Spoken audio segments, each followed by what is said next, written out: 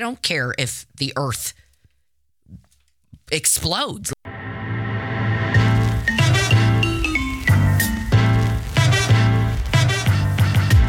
Well, welcome to Between Sundays. I am Tyler, and I am a rugged individual.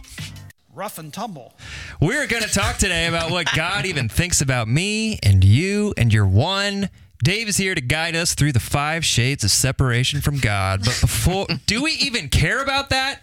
We're going to find out. But before we repent of our sins, now that they're finished taking my yoke upon them, let's welcome in our very own ones, Maron and Amy Christie.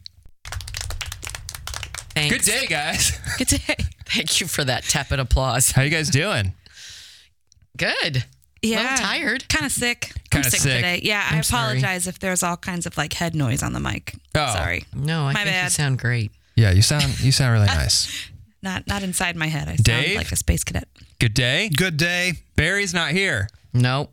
Nope. Bummer. He's bummer for us. Good for him. He's enjoying a staycation at home. Making bunny Christmas trees. Yeah, he's That's awesome. he's in woodworking heaven for a guy who doesn't have any saws. He's just Is he whittling? Isn't that what you do with he's wood? got You something. whittle? I don't know He's what not he's real got. subtle either about what he wants. Yeah. He's Oh, does he want a saw for Christmas? Oh, yes. He wants all the saws. Okay.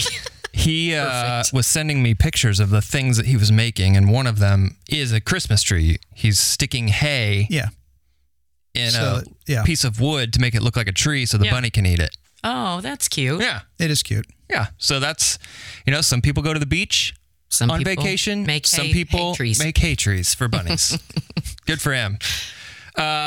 Guys, what the heck is new? What's happening? I feel like I haven't talked to you. Well, it's been like Mary Poppins fog for the last month and a half. So I feel like I haven't talked to you guys. How are you? What's going on? Yeah, we're both like post Mary Poppins. Yeah. We're out by one day. How did you spend your Monday post Mary Poppins? I actually went to strike last night to strike the set, take all the pieces apart, which is pretty sad to watch that whole set Oh, my be goodness. That's where they torn tear it down? Yeah, and costumes put away and just wrap it all up. They didn't do that great of a job because there's tons of costumes right here. Well, we have to return those. We haven't returned. We borrowed from a lot of wonderful So places. judgmental. They did a He's great pretty job. hard. He's pretty hard on me. I'm not gonna lie. He's tough on me. Yeah, but did you see the dumpster out back? It is Yeah, the full. neatest stacked dumpster I've ever seen. But it's just hard to watch all Very that be delicate. ripped apart. But so I did a little bit of that. I actually prayed over a new home. Someone that What do you mean? they asked a prayer of blessing over the home they just Awesome. moved into. So Oh. they asked me to come over and do that. I'm not gonna lie, I did go and get a manicure. All right. I had a gift card. You and I felt deserve like, it. And my friend Emily was visiting from Texas, and I had not gotten a chance to see her at all. So I spent a little time with her too, which was fun. But it was kind of. Yeah, and got regrouped at home. I did some laundry. Reintroduce and- yourself to your family? Yeah, I said, hi, I'm Amy. And they were like, oh, yeah, great. Welcome back. You So can that's kinda- go back anytime now, Yeah, Mom. they were like, we don't mind you being on stage. Yeah. It's actually preferable. So it was good. It was good. Maron, you're sick. I am. Coming down with the So cold did you or rest something, yesterday right? then? You know, I was fighting it through the second weekend of Mary Poppins, like really fighting it, Yeah. just giving it all of the vitamins I could find, just throwing it at it. And I woke up Monday just with a head like lead. Yep. It's just, and that's just what my body does. Right. It You just physically could finally let waits down. till Yeah. I can, and then just hits me hard. Yep. So yesterday was rough. Made some chicken and dumpling soup for the family. That yummy. was the best way I could have spent my day. I love cooking, and I cooked all of it from scratch. It was good. How did Desi, your daughter, for those that don't know, how did she feel after the show was finished? She was sobbing. Yeah. Yeah, she was. But the good news is, I mean, she made all these friends, of Yeah. course, during the course of this production, and they're all on like a group chat now. Yeah. So they're staying in touch with each other. And that was just one of the biggest wins for me personally. I know we wrote down at the beginning of this whole process what our reason was for doing this. And yeah. for some people it was community. For some people it was just because they love the arts. Yeah. Good and money. For me, Right. never. That was yeah. never the reason. For me, it was Des. Just wanting Yeah. to help Des get plugged in a little bit deeper into the community here. She's always wanted to do a musical, and before we even moved out here, all the way, that was something on both of our minds. Like, wow, this church does theater. That'll be a great way for Desi to find herself plugged in and being used. And so, we had our cast party. What was it, Saturday night? She did not sit with me. She sat at a table with like a ton of new friends, spreading her wings. Went home and had a sleepover with one of those friends. That's so it's just like awesome. She did it. That was it. Yeah, that's the dream. That's so that was awesome. my reason. Are any of them in her school? Like, will she get to see them? Good. That's cool too. A few of them are. So I'm so grateful. Yeah, that is super cool. Maron, I went to the show Friday. Barry's right. What he said last week.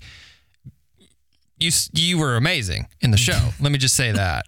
Thank you. I knew you were in the show the whole time. We're talking about this every week. We have Mandy on, we have Lori on, Amy's on. And you're like, I don't know, I'm not catching on. Desi's so much better than me. She Like is. I don't know if it's going to be a mess. And you were like, You were awesome. star of the show. Fake it till you make it. That was man. great. Thank Good you. work. Thank you. Yeah. It was fun.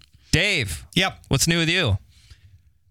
I don't know. Yeah, It's, now that we're doing the pod on Tuesday, it's kind of weird, isn't it? what's weird because Tuesday is like the worst day Yes. of yes, the it week is. for me. I am. Yeah. And so I'm sitting here going, I got nothing. But I'm okay.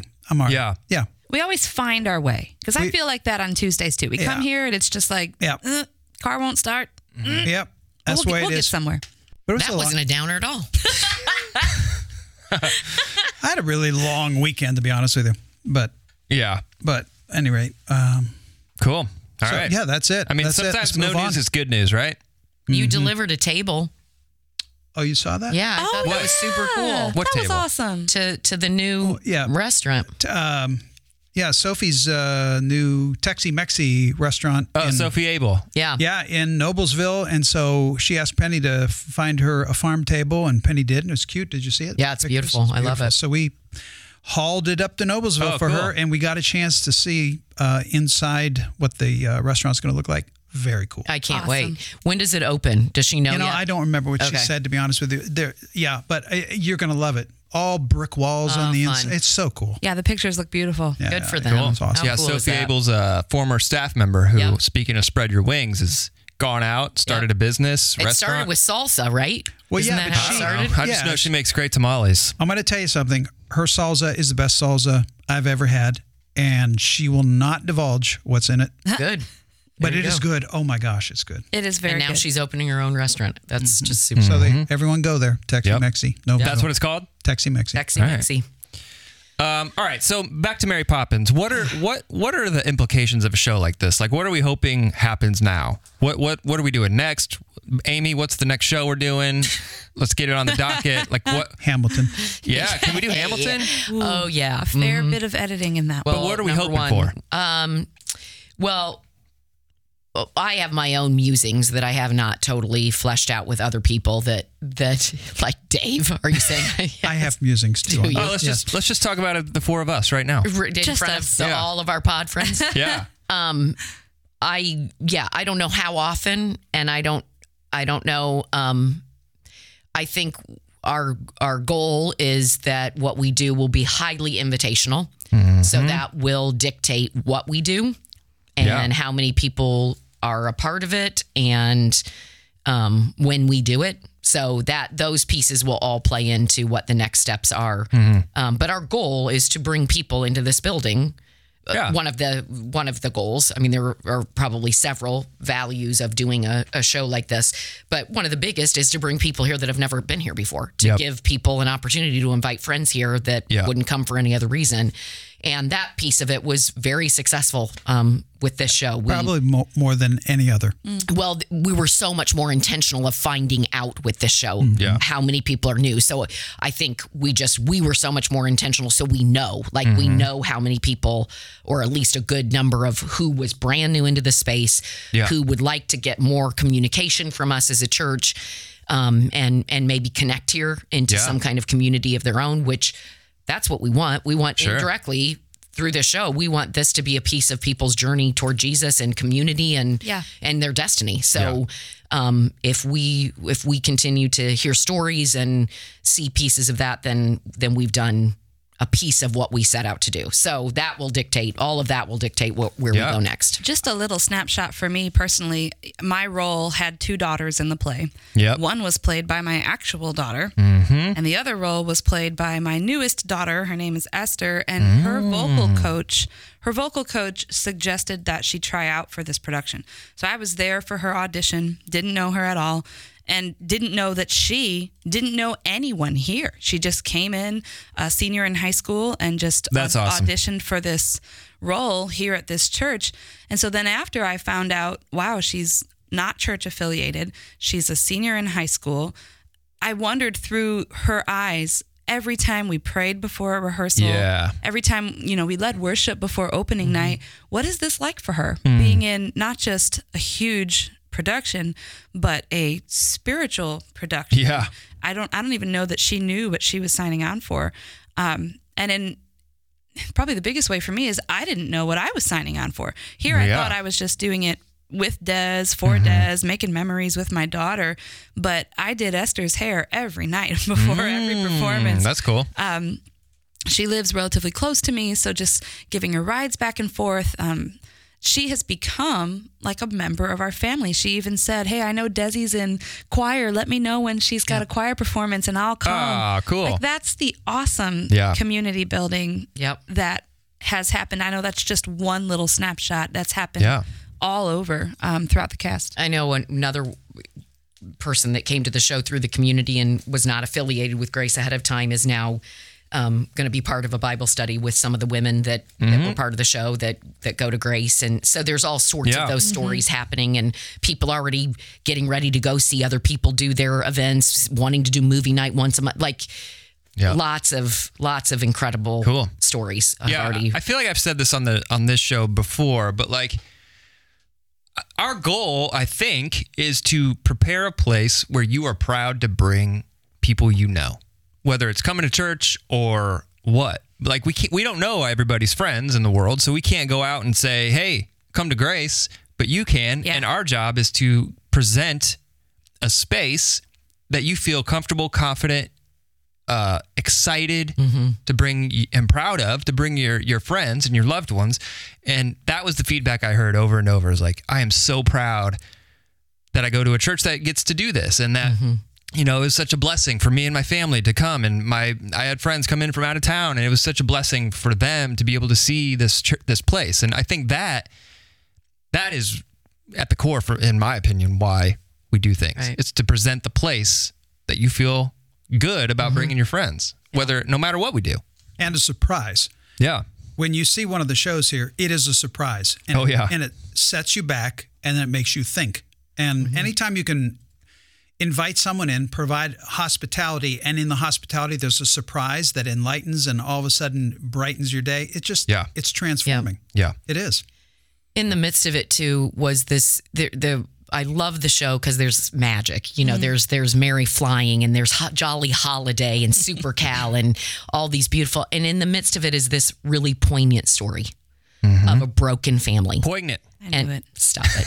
It was right there. You gave it to this him. broken family and that needs restoration and reconciliation. And the number of people that stopped me and said and wrote to me, thank you for that story of redemption of a family that needed it, because there are families all over this community that live like the Banks family in the show was living and need something in their lives to move them toward reconciliation. And I just loved that. And of course, the female character, Mrs. Banks, finding her strength and her voice was another, like, this. It wasn't the point of anything, but it became just this beautiful arc. That's a moment for sure. I remember I was backstage, like a intermission or something during one of the shows, and I saw you, Amy, and I was like, I'm kind of surprised you took this role, because you're kind of getting stomped on like as the character, and you go, oh wait, Yeah. it's coming. She's gonna get hers. She figures out who she is, and that's what I love that. And I had some women stop and just say thank you for that, and that wasn't me; it was the written role. I mean, that was written that way. But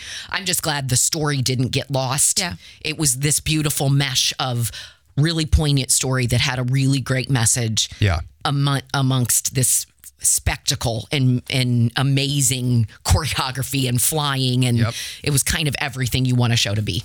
And bonus, I got to meet Maron's parents, yes, who came in from out of town to see the show. About that? First time. It was great.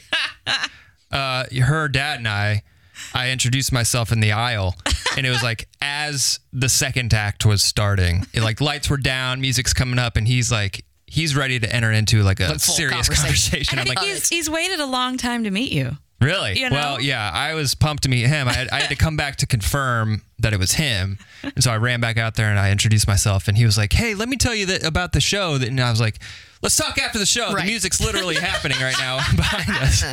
Yeah. That's awesome. Yeah, it was great. Speaking of your parents, Maron, I want to talk to you about how's your mom? What's going on? Mom is scheduled for surgery a week from today, so I won't be on the pod Tuesday when we record this. Next week, I'll be in Chicago with my mom. Surgery, huh? So the whole journey for anybody who may have not been keeping up is surgery probably wasn't an option before. She was told that it wasn't an option. So my mother has stage 4 breast cancer, and she was told that she was not a candidate for surgery, but that they were going to do whatever they could to just kind of extend her life and enhance the quality of her life. It was about keeping her comfortable. She was not a candidate for surgery. But through your prayers, so many friends of the pod continually remind me that they're praying for my mom, and my mom met a few of them when she was here, and that just lit up her face. It means the world to her and to me. So the cancer that had spread to the other parts of her body, her lungs, her liver, and her lymph nodes, that's what it was, responded really well to the chemo that she finished, like a whole round of chemo. And after that, the doctors changed their mind about her being a candidate for a mastectomy. And so she's scheduled for Tuesday, for a week, 1 week from today. And you'll be there? I will be there. That's great. Yes. I'm so relieved. In the context of everything, it's miraculous, right?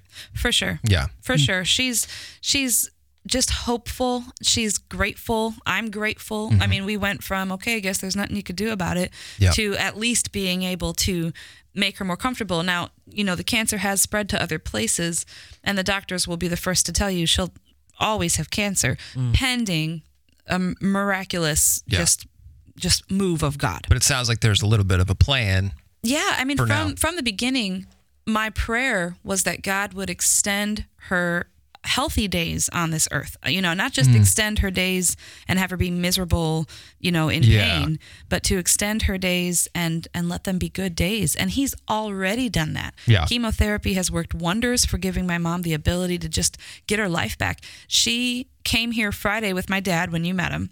She went home Saturday. She spent the night at my house. And then she came back for the 2:00 Sunday performance. Really? And brought a friend. Are you kidding and me? drove herself here. So, I'm already just thrilled. There was a moment months ago when you first were half joking about me and Mary Poppins, and I told you no, because to join it. That was going on with my mom. It was not a thought in my mind that I could do a production like this or would do a production like this, because my mom had just come out of a coma and a lot of things were going on. So for her to be able to come and see it twice, for her to see not just me, but her granddaughter. And that was so cool. Yeah. All glory to God. He has already answered my prayers in that respect. And now surgery could really do a lot. That's incredible. I might need to see a video of Mary Poppins in general, because I was sitting behind your parents in the show and I couldn't really see above her cell phone that she was just taking video of you and Desi the whole time. It was like, that's awesome. Proud grandma, huh? Yeah. I'm just so glad she saw it twice. That's awesome. Oh my goodness. She would have seen it more if she could. That's my mom. Love it. All right. So you won't be here, but Barry will be back. We'll try to, I don't know. We'll see about Amy. Go ahead. Go ahead. Ask me in front of everybody. Everybody Facebook message to her. Yeah, let's go to the sermon. Sermon time. Like me back next week. Awkward silence.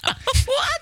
All right. Is that new? That must be. Yeah, that was from this weekend. That. Yeah. When did I say that? So you say that. You said that this weekend when you were doing a funeral of someone you didn't know. Ooh, that was really awkward. Yeah. Silence. Your first funeral. He liked cars.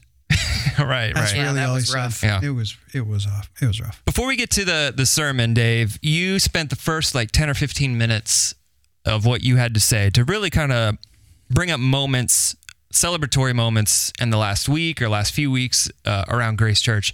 And the reason I want to talk about this today on the show is because it is one of the most succinct and clear messages about who Grace Church is that I've heard in a long, long time. And it got me pumped up. And I was so excited to be a part of this church. I'm so excited to be a part of this community. And so for anyone who didn't come to services last weekend, can we just recap some of the great stuff that's happening around here? Some of the things that you experienced, we all experienced. We talked about Mary Poppins a little bit, but you talked about darkness and light and how just all the great stuff that's happening. Can we quickly recap? Yeah, well, we can all do it because we all experienced bits and pieces of it, but it wasn't just great stuff. There was also dark stuff. Mm-hmm. Yeah. And like I said, I mean, I'm not going to see a demon under every rock, but we need to see an enemy over everything trying to take us down and to, at the very least, disrupt us, if not take us out. Mm-hmm. So that was part of it. And the other part of it is in the middle of that, I saw a church that said, you know what, I don't care. We're going to make this happen. Yeah. We're going to work through it. And we've talked at length about the reaction to losing Troy and Judson coming in and all that. But there was a lot more. It's the way our Fishers campus stepped up and touched the lives of people in Fishers as they struggled through the loss of 2 teachers in the area. There was me watching our Bloomington church take off after their first year, and then the news from our team that came back from Australia that were telling us extraordinary things about what God was doing in Australia. So it was thing after thing after thing after thing, coupled with the darkness and all of the mishaps and then I said, not only just the mishaps and not just the personal pain, but what we're all struggling with almost every day is this blanket of hate that is laying over us. And it's not lost on anybody, not lost on us sitting here today, that today's election day. Right. Yeah. And we're all experiencing it. So that was a recap of the experiential part of it. Mm-hmm. But then it led me into reflecting on, okay, in light of all this, what does this say about who we are? Yeah. And that's when I described the awful truth and the awesome truth, and the two of them overlapping, and where they intersect is not just personal destiny, but this church's destiny. This is what we're about. Mm-hmm. And the awful truth being the world is broken. Yeah, in six awful ways. Yeah. Yep. Well, and the whole idea of being under attack, I kept saying through all of it, because there were so many things that were like right on top of each other. And I just kept saying, apparently Satan has not learned. He is messing with the wrong group of people. This church is not going to back down. We're not going to raise our flag and say we're done. Like, we'll just fight through this and work hard. Get out. And do better. Like, we're not going down. Does he not get that? Like, leave us alone. Like, we're not good. We're not taking this. Yeah. So the dark truth, world is broken, or the horrible truth, the awful truth, the awesome truth. The awesome truth is you are a masterpiece. Yeah, every single one of us is destined to engage in those broken places in a way that's redemptive. Yeah. So and this church exists. The fact is, we are going to do what we can, ministry-wise, program-wise, yada, yada, to attack the broken place of the world. But our key strategy is to raise up people who will do that with their gift mix, because some people can do one thing better than another. We need everybody to extend their destiny into the world, and that's what Grace Church exists to do. Yeah. So that was it. It excited me like nothing really has in a long time, because it was so clear. Like, especially when you talk about the experiences that we've had, like watching the Fishers community, we talked about this last week, watching the Fishers community rise up to serve the brokenness that happened in that community. is an example of this. It's people understanding that they were made for more, going into the dark places of the world and just colliding with that and bringing light into it. And I don't know if I said this every hour, so I sometimes I lose track and I walk away from my notes. But I said, if you attend Grace, you know on a regular basis, we'll stop the service and say, we know that we're all dealing with X this week because Y happened. Yeah. And I am sure some people roll their eyes. They don't want to come to church and hear about how mess up the world is. Yeah. But we cannot stop ourselves. We can't help ourselves. Yeah. Because the lens that we look at the world, through which we look at the world and brokenness, almost demands that when we see that brokenness, we call it out. Yes. This morning, I tweeted about this because I read a New York Times article about what's happening in Yemen right now. Yes. It took my breath away when and again, it's something I feel like, why have I not mentioned this to us to at least be concerned about and pray about? Right. Because they're talking, what was the number? 14 million people are starving right now. 14 million people. And I'm sorry, but it's because of war. And it's because of desire to control and dominate. I'm sorry, I'll stop preaching. But if you come to Grace, you're likely going to hear us mention something that's messed up. Yeah. For us to be concerned about. And my hope is that somebody gets worked up enough about that kind of thing that they'll pray, and they'll also say, what can I do? Yeah. So. Well, and that's what Jesus was concerned about. So we're not doing our job if we're not concerned about all the things that he was concerned about. If that's what if we're patterning ourselves after him. I loved the statements that you made about who we are that we put on social media this week. I wished everybody would have stood up and just cheered after every statement. Like, this is what we're about. This church will breed champions of justice who love the marginalized and confront the endless cycles of poverty and hope. Like, I almost weep. Yeah. Because that's who we should be. That's who the church should be. And then when you got into the message and talked about the credibility gap, and if we were who you stated that we're supposed to be as a church, as individual Christians, there would be no credibility gap. And so the whole message, from the pre-message to the whole message, was a stand up and cheer kind of, rallying cry, I felt like. And now, can I take you inside for a second? Let's here? Go inside. I want to, because and Amy, since she leads the process and you guys are there for the design process, I'm going to tell you what happened at 4:30 when I got up to preach. You'll hear me hammer again and again, stick with one big idea, one big idea, one big idea. So the thing I was concerned about, Amy in particular, is I know that because of Mary Poppins, we're likely, and our attendance was up this past weekend, likely we'd have people coming back to visit. And so we were going to do the sermon series, in essence, to try to do two things. Yeah. One was to address people who may be struggling about one of the things we're talking about, but also us as a church to think about our ones. Okay. 4:30, I almost had a mental breakdown in the middle of the message, trying to balance those two things. And I'm sorry if this is too inside, but I stood there on stage. There was a moment on stage I thought, I cannot do this. I can either talk to people who are feeling these things, or I can talk to the church who needs to be. And so after 4:30, I went back in my office back here. I sat down and I threw out one of the ideas, and you heard the rest was, I'm just talking to the church about our ones. It was, and at the same time, it almost felt like what I talked about, the chaos happening to me right in that moment. Yeah. There was dark and light, and I know this may sound weird, but I felt like I was battling it in the moment, standing on the stage, looking at our people, and I was battling dark and light. I was confused and I was clear all at the same time. Wow. It was weird. Yeah. But anyway, so that's a little inside information there, and it just reminds me again.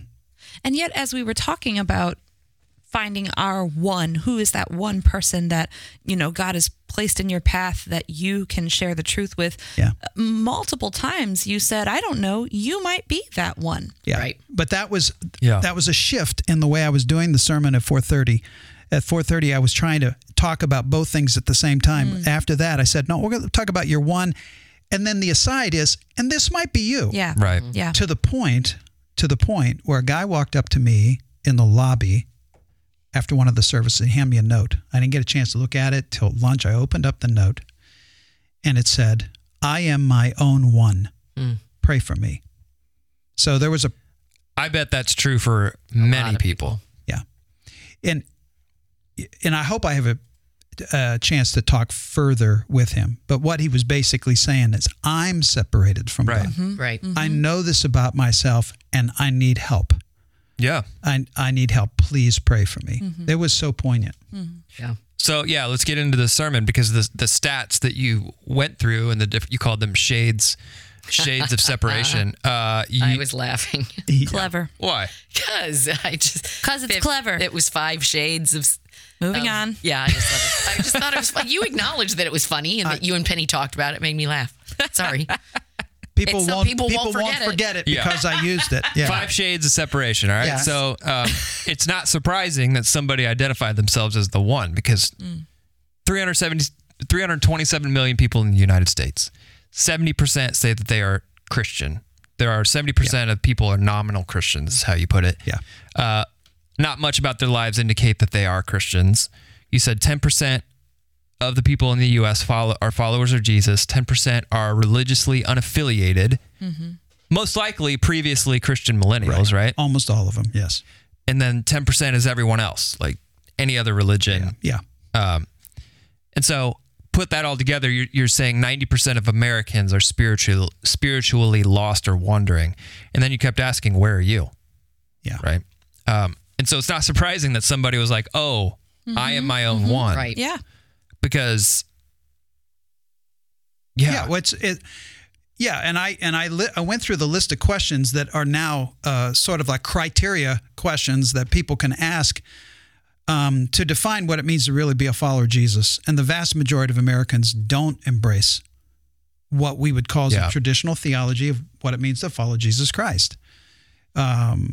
Now, it's hard for people to grasp that that 90% of Americans are far from God. That's a number that does not compute, especially from what we hear in the media right now, always referring to evangelical this, evangelical that. It starts to feel like everybody's an evangelical. Yeah. The fact is, most Americans identify with Jesus, but the fact is, if you push it, you ask the deeper question about their heart, they'll say, no, I don't. I'm. They may not call themselves lost. Yeah. They probably push back against that, but they would not answer the questions of the affirmative about Jesus. Sometimes you don't have to even push it. Sometimes they're just putting it right out there. Yeah. Like they're kind of outing themselves as not being true followers because of some of the things they... Yeah. So someone just asked this on Facebook. I'm going to try to summarize their question, but how do you know someone's a follower of Jesus? Is it the specifics about what they believe or say they believe? Because one of the shades is bitterness, and credibility gap, and all that stuff. So how do you know the difference between a nominal Christian and somebody who is a follower of Jesus? What are the? I mean, I know the Sunday school answer, but how do we know? How do we see that in each other? Go ahead. Well, the first 2 things that come to my mind right away, 2 scriptures come to my mind. They'll know that you're my followers by the love you have one for another, and that you'll know a tree by its fruit. Those are the 2 scriptures that come to my mind right away. You said that the nominal Christians, they don't believe in absolute truth, and that many of them don't, right? Aren't necessarily even monotheistic. They might say, well, yeah, there's many paths to God. Mm-hmm. If you believe in this, that, or the other, don't worry, you'll still get to heaven if you're a good enough person. They don't believe that the Bible is authoritative and inspired. They want heaven, but they don't want to believe in hell. Where a true follower of Christ would absolutely believe that there is one way to the Father, and then that way is Jesus Christ. They would absolutely believe in absolute truth, because he is the way, he is the truth, he is the life. We know that we can't get to heaven based on our good merits and our good works alone, but it's by grace alone that we're saved. All these things. This is the fruit of a true follower of Christ. Mm-hmm. Well, freedom. Am I experiencing freedom in my life? The scriptures say, if you believe in your heart and confess with your mouth that Jesus Christ is Lord. How many people confess with their mouth that Jesus Christ? I'm not talking about standing on a street corner preaching. I'm talking about the articulation. This is who Jesus is to me. The average Christian's not going. The average nominal Christian is not going to talk like that. Yeah. There's not going to be that kind of conversation. I mean, yeah. So, what if I don't know, Maron? That's a good list. What if I don't know what I believe about some of that stuff? I think that's part of why this church exists. Yeah. You know, we don't expect people to walk through the doors already knowing this stuff. Mm-hmm. You know, this is what community is for. This is certainly what Rooted is for. Mm-hmm. You know, this is for, you know, I went through Rooted, and I feel like it is a place to decide if you actually want to be a follower of Christ, if you actually believe these fundamental, you know, truths of what it means to be a follower of Christ. It's spelled out pretty plainly. Yeah. Yeah. Yeah, and nobody wants to get up in everybody's business about their spiritual life. Right. It's an uncomfortable thing, but it's interesting because they want to get up in everybody's business about everything else. About their political, right, but political certainly perspective. not about, right. Yeah, that's true. That's a good point. Yeah. It's fascinating to me, and yet you come to a moment of tragedy, and you realize, you know, I really have never talked with that person about what they truly believe. Yeah. And then the panic sets in, and you realize, well, okay, do I believe that they really need to know Jesus Christ? Well, yeah, I do. Then what is my reticence? What is keeping me from engaging the person that I'm most brokenhearted about with the story of Jesus Christ? It's a very strange time, time when it comes to our friends. You know, I think there's a lot of assumption when it comes to either our friends or our neighbors. You might see, you know, your friend or your neighbor and know that they're a churchgoer. So then you might just assume that they believe what you believe, or, you know, have this understanding. So the guy that came up to me in the lobby is somebody's neighbor. Yeah. Okay. And he goes to Grace Church. Yeah. So his neighbor goes to Grace Church? Well, no, this guy goes to Grace Church because he's here. I see him frequently.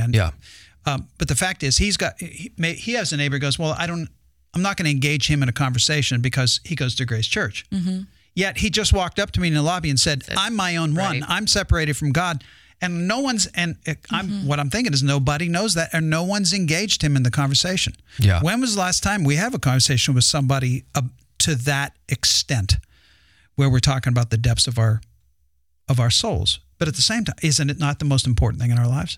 Mm-hmm. Okay, that's a great question. Is it? Well, because I think of myself, and I'm like, I think I'm a follower of Jesus, but I'm Mark Slaughter, who was on the friend of the pod on a long time ago when Billy Graham passed away. That guy is out there talking to people about his faith and his, follower of Jesus Christ, talking about their lives and the depths of their souls. He's out there doing that all the time, every day. That's his job. That's what he's doing. Yeah. And that's his calling. And I'm thinking, man, I don't even know who my neighbors are. Exactly. And so do I really care about that? This is the question that first hit me when I was in high school, and my pastor took me under his wing, and he first started asking me those kind of questions. Yeah. And it set me back. And now the application was not good for me because he packed me up and we started going door to door and knocking on doors in the most uncomfortable way of doing evangelism you can possibly do it. Hey, can I ask you a series of questions? If you were hit by a bus tonight, do you know where you would go? You know where, and like, sorry, but I got spaghetti on and I need to get it, Right. But it's the ultimate question, and are we willing to engage people with it? No, because it seems weird. It seems so weird, and it's like, I don't want to get in your business. And also, like, the cultural climate is such that there is a credibility gap, and we all kind of know it, and we don't want people to think something of us, right? Mm-hmm. Like, I know that my friends who are not into God or Christianity, there's a credibility gap between my faith and what they think about the world. And so if I come at them and ask them and have these soul-bearing conversations, I'm scared. I don't know if it's going to happen or not, but I'm scared that they're going to think something different of me because I already know they don't think what I think is credible. Right.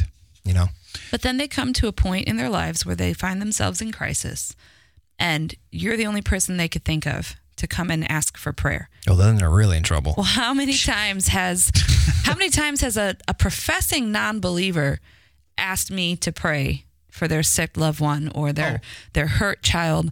Reminded me of the C.S. Lewis quote that you shared. If we find ourselves with a desire that nothing else can satisfy, the most probable explanation is that we were made for another world. There's something inherently in us, whether we believe or not, that when push comes to shove, we are calling on that higher power. We're seeking out our friends who cling to the faith, asking them for help in our time of need. Yeah. I've looked for everything within me, everything I can grasp, everything in my life, and I can't find the answer to the yearning. And so it has to come from outside of me, and that's what eventually everyone's going to ask that question. I don't care how powerful they are. I don't care how rich they are. I don't care how wonderful they are. They're going to ask that question because that's just the way it works. And we have to ask ourselves, am I going to wait till they crash? We can do that. Will I be there when they crash? Will I be there when my brother, my sister, my father, my friend, my neighbor expresses that yearning? Or will I be close enough to them so that when the yearning starts to happen, they know where to go to? Well, I don't think, Tyler, you said, I don't think that people around you that don't have your faith think that what you believe isn't credible. I think they think some of the people they've seen around that claim to believe the same things you believe are not credible. Right. But you engaging with them, being who you are, is going to change that. That could be true. I have had people say, I like your version of, Right. Yeah. Yeah.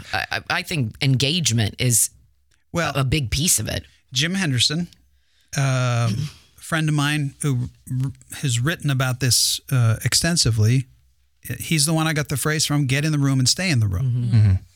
As long as we get in the room with the people that we love and we stay in the room, even when there's pushback and even when they don't like what we're saying, and we stay there, if you stay in the room, I can almost guarantee there'll be a point where you get to talk about Jesus because they're going to be open at some point. This is all really uncomfortable. I mean, this is probably as serious a conversation that you will have on the pod, and I'm sure there are people that will feel uncomfortable with this conversation because it pushes us right out to the limits of our comfortability. Yeah, oh, for sure. Yeah, I mean, it scares me to death to think that if you ask me cognitively, I'm like, oh yeah, everybody should talk about this to people that don't believe. Yeah, it's the most important thing. Of course. But I don't act that way. I don't behave that way. And so, yeah, it is uncomfortable for sure. And let's go through the 5 shades of separation. Yeah. So shade 1, longing. People, you said, are nostalgic and confused. Everyone will experience that in their life at some point. That's basically asking the question, like, who am I? What am I made for? This is the classic seeker. Yeah. This is a person who we know is seeking. They're asking the question. Do you know what the questions sound like? Shade 2 is apathy. It's like faith or religion is just kind of like, not really important to me. I'm my own person. You said rugged individualism. Is this kind of that? It's like, I don't need that. It's just kind of whatever. And that's American. I mean, Americanism is rugged individualism. That's just just who we are. And that's Hamilton County. I would say the majority of the people you're just running complacent. into in Hamilton County are apathetic because they have a lot of other things that they could fill. As I was listening to the sermon as I was waiting in line to vote, and I was looking at all the people around me, standing around me, waiting in line to vote in my community, and thinking, there's a lot of I know a lot of apathetic people that. Yeah. It's like, I go to church occasionally. Yeah. Like, and what breeds when it apathy, works into my schedule. Right. What breeds apathy is religion. If I can get into a systematic approach where I go to church, maybe throw in a 10 spot every now and then and go do some kind of service project, I don't have to engage my heart. Yeah. I just do the thing, and then it's kind of meh after that. Yeah. Yeah. That's a lot. That's probably of the 70%. That's a lot of. Yes. Yeah, and I think having stuff breeds apathy, right? Like I was talking to a guy a couple weeks ago who made it clear to me he's got a lot of money.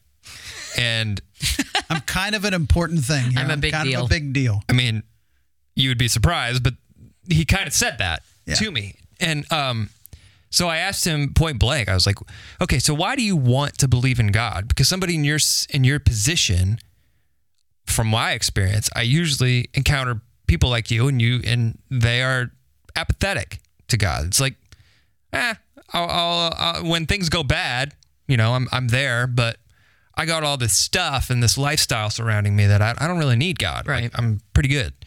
And his answer is kind of weird. He just kind of said, well, I feel like I owe God for some stuff that he's given me, and so that's why I'm interested. And I was like, that's not it. that's not a faith. No, that's religion. Yeah. Yeah, that's religion. Shade 3 is regret. So shame and guilt. Yeah, you can, when you hear a person say something like, I don't think God could ever embrace me. I don't think God could accept me. I have messed up so badly. I am. Yeah. That when you hear that, you're hearing regret, you're hearing shame, you're hearing guilt. Yeah. And they just cannot bear the light that comes upon them, which is healing eventually, but they can't bear the heat of the truth. And so they run away with some sort of, don't look at me, don't look at me. Yeah. Mm-hmm.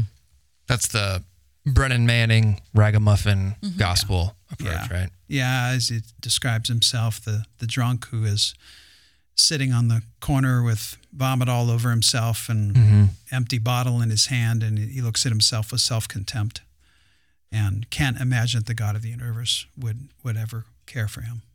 Yeah. And there are a lot of people at that point. There are just a lot of, even people who can be raving evangelists themselves and tell the truth about Jesus. Their sin is so powerful upon them that they cannot escape the shame. That's a lot of people like that.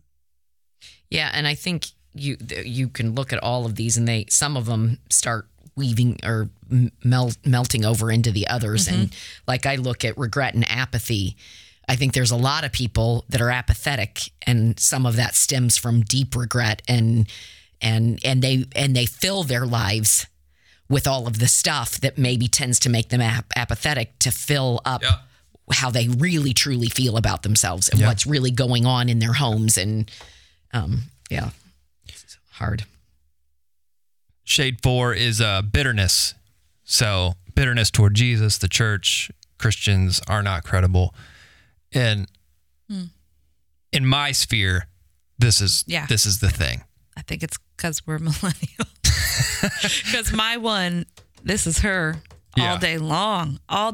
And we were talking earlier about how proud we are of this church and to call this church home. And she is the friend who, when I moved from Chicago to central Indiana, she's like, what are you doing? Yeah. Why would you ever do this? Going to work for the man. Oh my goodness. But for me to be able to tell her again and again and again and again, actually, my church addresses things like injustice and poverty and injustices around the world. Actually, my church does more than just, all the time I get to tell her about what I've discovered here and what I've encountered here. And, she's that person. And I have to lay across that credibility gap for her. And it is John 12:24, unless a kernel of wheat falls to the ground and dies, unless you take up your cross daily. I mean, Jesus told us, die. There's one. Can we talk about another reason why somebody doesn't want to follow Christ? Yeah. You always have to die. Okay. Yeah, it's not. All right. You have to die. Not a pleasant time all the time. Yeah, and if you don't want to die, you'll end up in the 70%. Yeah. I love that quote from Bonhoeffer. When God calls a man, he bids him come and die. Yep. Who wants to do that? Yeah. Forget that. So that the bitterness thing, interestingly enough, here's a question. I wonder, is the credibility gap new? Is it a recent phenomena? Was there a point in American history where there was no credibility gap? Quiet on the pod. Well, as a whole, awkward silence. As a whole, I don't know how to answer that question. I think there were always individuals that have been burned by somebody who had claimed to be religious. I think that there's nothing new under the sun. That's as old as time. So there's always existed bitterness because somebody didn't live up to, the expectation or, didn't represent Christ well. Yeah. I mean, I'm trying to think. I in the 90s, it was like the televangelists thing. And oh, goodness. Yeah. Today it's so political and polarizing. And I don't know. I mean, that's my life. And so I assume it's always been a thing. Yeah. Well, I think back, like, I wasn't alive at this time, but during the civil rights movement, would there have been people that said the church, Big C church as a whole didn't do enough, didn't stand up, didn't stand in the gap, and I would think that would be a credibility gap for a lot of people. Like, yeah, it probably has always been around. It is. Well, because we're living in today, it's particularly an issue right now. Well, I've been fearful because I'm raising, what is Liza? She's 21, almost 21. So what generation is she? She's a millennial. No, she's Gen Z. Gen Z. Gen Z, yeah. So my other 17, 15, and I don't know if Maggie will be that at 11 or not. But so I'm raising these kids that I am so scared that what they are seeing, that they are going to be a generation of bitter. That they have been they have watched what many Christians have done, said, posted, whatever, that they are going to be a very bitter generation toward the church and toward Christians in general. And I'm worried about that. At the very least, they're going to be confused. Yeah. If not bitter, they're going to be confused. I don't want them to walk away from the church. Well, the millennials are the first. Because they're seeing all of this. Yeah, the millennials are the first generation to populate the unaffiliated. There's always been unaffiliated, but it grew to, what is it now? 1 out of 3 millennials is unaffiliated with any kind of religion, and it's growing. I think it's more like 36% now. It's just speeding up. And that's a result of like, I don't need that. I don't need church. I can figure it out on my own. Like, I'm into social justice, but I'm not into the exclusivity part or whatever, like that's what we have read of why people are bitter or walking away from the church is like, and I think I care so much about these social issues but I also that the church also says we care about, but I think they see a lot of Christians that don't care about it at all. Well, yeah, that they part say, too. I love Jesus, but I really don't care about any of that stuff. I don't care if the earth explodes. Like, I don't care about taking care of it. That's your soundbite right there. Well, I'm just saying. That's fun. They don't care. They're seeing people that just don't care about things that they should care about if they follow Jesus. Mm-hmm. And I think that's, at least for my daughter, it angers her. It makes her not trust. It makes her, the only thing that will save my kids is the people that they've been surrounded by at this church that have helped get them to a place where they will believe in it because there's people around them that they trust and that have laid across that gap for them. I agree with that. But I'll add to that. Humans are fallible no matter who you are, no matter how awesome you are. If I only look to humans to be, my example and, my faith lives and dies on the behavior of others, I'm already doomed. I'm absolutely doomed. For me, there was a guy when I was a teenager, older guy. He was the greeter at church. I might have told this story before, but he would shake everybody's hand. And I think we started going to that church when I was 3 years old. This guy shook my hand every morning, every Sunday morning, up until I turned 16. And my parents got me a tattoo for my 16th birthday. Well, that's when it went downhill. That's when that's when he told me to my 16-year-old face that he didn't associate with people who had tattoos. Oh my gosh. And he refused to shake my hand. No, well, that makes two Maron. of us. Needless to say, it broke my heart, but I was happy that it happened to me and not to one of my friends or not, because I can take it. I know that this guy is just misrepresenting Jesus. Mm-hmm. But had I been someone else, that could have been my walking out point. Man, these people are ridiculous. Yeah. And so yes, there were other people in that church that I could look to as examples, that they're not that guy. And actually that guy died about 2 weeks ago. Oh. It's kind of, wow. It just took me back. That's probably why the story is fresh on my mind. But I had to find for myself who God was as described in his word. Not just looking to the example of others. Mm-hmm. I had to find him for myself. Right. Would he still shake my hand walking through the front door of church? Yes, he would. Would he still die for me if I covered my face in tattoos? Yes, he would. Right. And can we go one step further? Part of the problem when we've truncated the gospel, or when we've cut it down to this piece that basically says, it really doesn't matter much how you live or who you are, as long as you do the thing where you throw the stick in the fire or you stand up in church so that when you die, you go to heaven. If it's basically a gospel of sin management that says we're just going to manage your sin by getting you saved, that's not something to live for. That's something to wait for. But when your children, if someone would have told me when I was much younger, look, can I tell you that you were made for more? And can I tell you that you have a destiny to move into this world and change this world? I can't begin to tell you how much sooner I would have grasped what it meant to walk with Jesus. Mm-hmm. We have a truncated gospel, and what we need is a gospel that includes the human being from before they were born until the time they're in heaven. And that's the kind of thing that a person, whether you're one of these 5 shades or not, that will appeal to them because they're hardwired to think that way. They're hardwired. And when someone pulls that out, I mean, they're wide open at that point. I'm sorry, but I believe that. And I believe that's true. No, I think that's true too. And that's why it's so important. I'm all for asking the tough questions. Like, is this who God is? The guy who won't associate with me? Is that who Jesus is? Is it like asking those questions, like challenging your faith?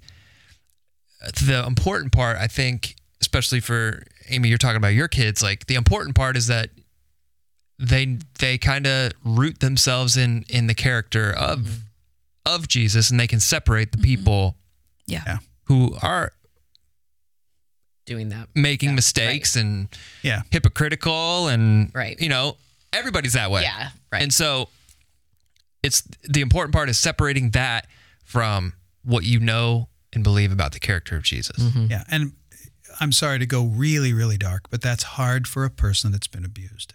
Oh man, I can't even imagine. I can't either, and that is the latest thing. Not until the last 10 to 20 years has that been exposed. The amount of people that have been abused under the rubric of the church. And oh man, yeah, you're right. It is and now we're not just talking about something that is not cool. We're talking about something that is diabolical. Yes. Well, that's shade 5. Yeah. Shade immorality. 5, evil. Yeah. And that's you come up against that, and it's really hard to find Jesus in that. And if you've been abused, and to explain, because let's be honest, and I'm sorry again that we're going down this, how deep we're going, but when somebody says, why would God let that happen? Wait a minute, this happened at the hands of a pastor, this happened at the hands of a priest, this happened, how, and we're saying, but you need to love Jesus. That's hard. Yeah. That's just hard. So that's why this subject is so important. It is much easier, just make it easy to come here and not have to deal with hard messages, but that's just not who we are, and that's not who I am. This is not an easy church to attend. Let's be honest. You're right. But I think for the first time, at least since I've been on staff here, we are celebrating that about ourselves. Yep. It's it's not an easy place to go to church, because we're going to talk about these things, not just on the podcast, but we're going to talk about these things in services and in our programmings and things like that. But we are standing behind it, and we're proud of that. And we are celebrating that about this community of people who choose to be here to engage in that type of discussion. Because of the firm, unwavering belief that you were made for more. Exactly. No matter who you are, no matter what shade you might come from, no matter if you've been abused, He saves every tear in a bottle. He was there. He felt your pain. He wept with you. And through it all, you were made for more. Mm-hmm. And he stands. Healing. That's right. He stands on the road, and he is waiting for you. He's looking for you. He's got his arms open, and when he sees you make a turn towards him, he will embrace you. Yeah, that's our God.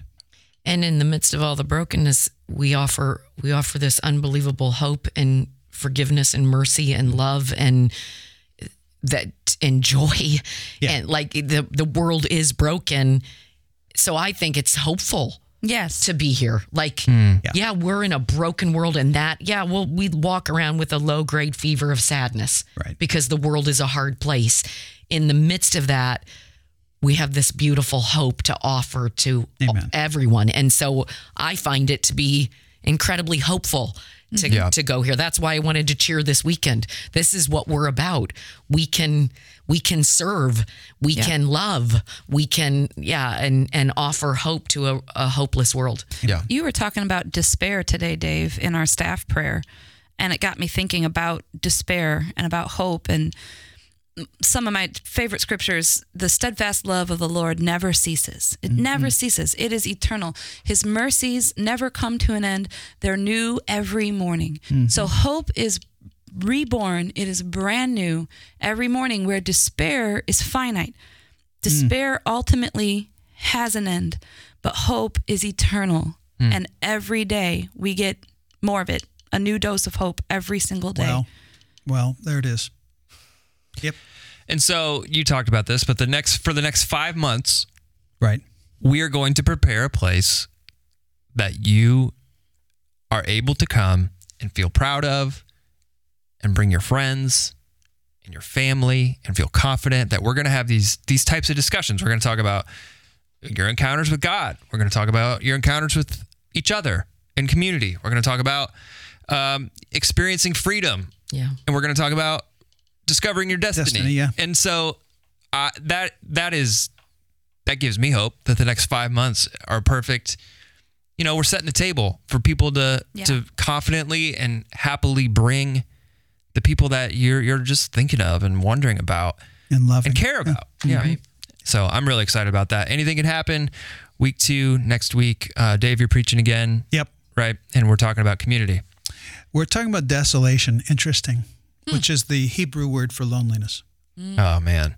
And so a lot, and I've got some mind-numbing kind of newer statistics on the level of loneliness in the world. So I'm actually anxious to talk about it. And especially timely because, like you said, we're doing this on Election Day.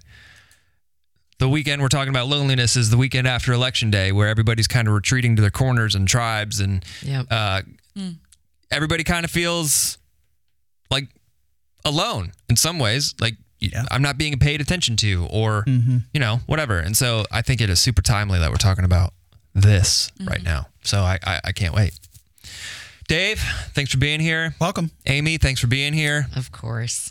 Might be joining us again next week, unless we can find someone else. Someone better. You should get my twin, Lauren Russell. Oh, yeah. There you go. Sit right Bring here. her in. And Facebook Live won't be confused at all. No. You mean that's not you? Oh, no. Oh, man. Maron, you and Lauren, yeah. have a great time with your mom next week. Thank you. Yep, Listeners, for the surgery. Friends of the pod, we love you. Thank you so much for listening.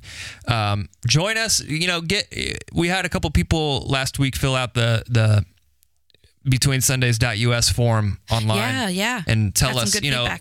what you're looking forward to for the show. Oh, yeah, right. And I want to know in the next 5 months, like, what do you want us to talk about? Like, I just said we're setting the table. So what do you want us to talk about on the show? We're talking about sermons, but specific topics. What do you want us to talk about? Because I enjoy stuff like this. Dave kept apologizing for going deep, but I think people enjoy. Hope so. This. It's the place for it. Yeah. What does your one need? Yeah. What do you want to hear? Yeah. Barry will be back next week. Barry, hope you're enjoying your bunny kingdoms over in your neck of the woods. But until next week, Maron, will you please do us the honors and send us out? I will. In light of the Great Commission, go into all the world and make disciples. Would you do justly, love mercy, and walk humbly with your God? And we will see you on the other side of Sunday.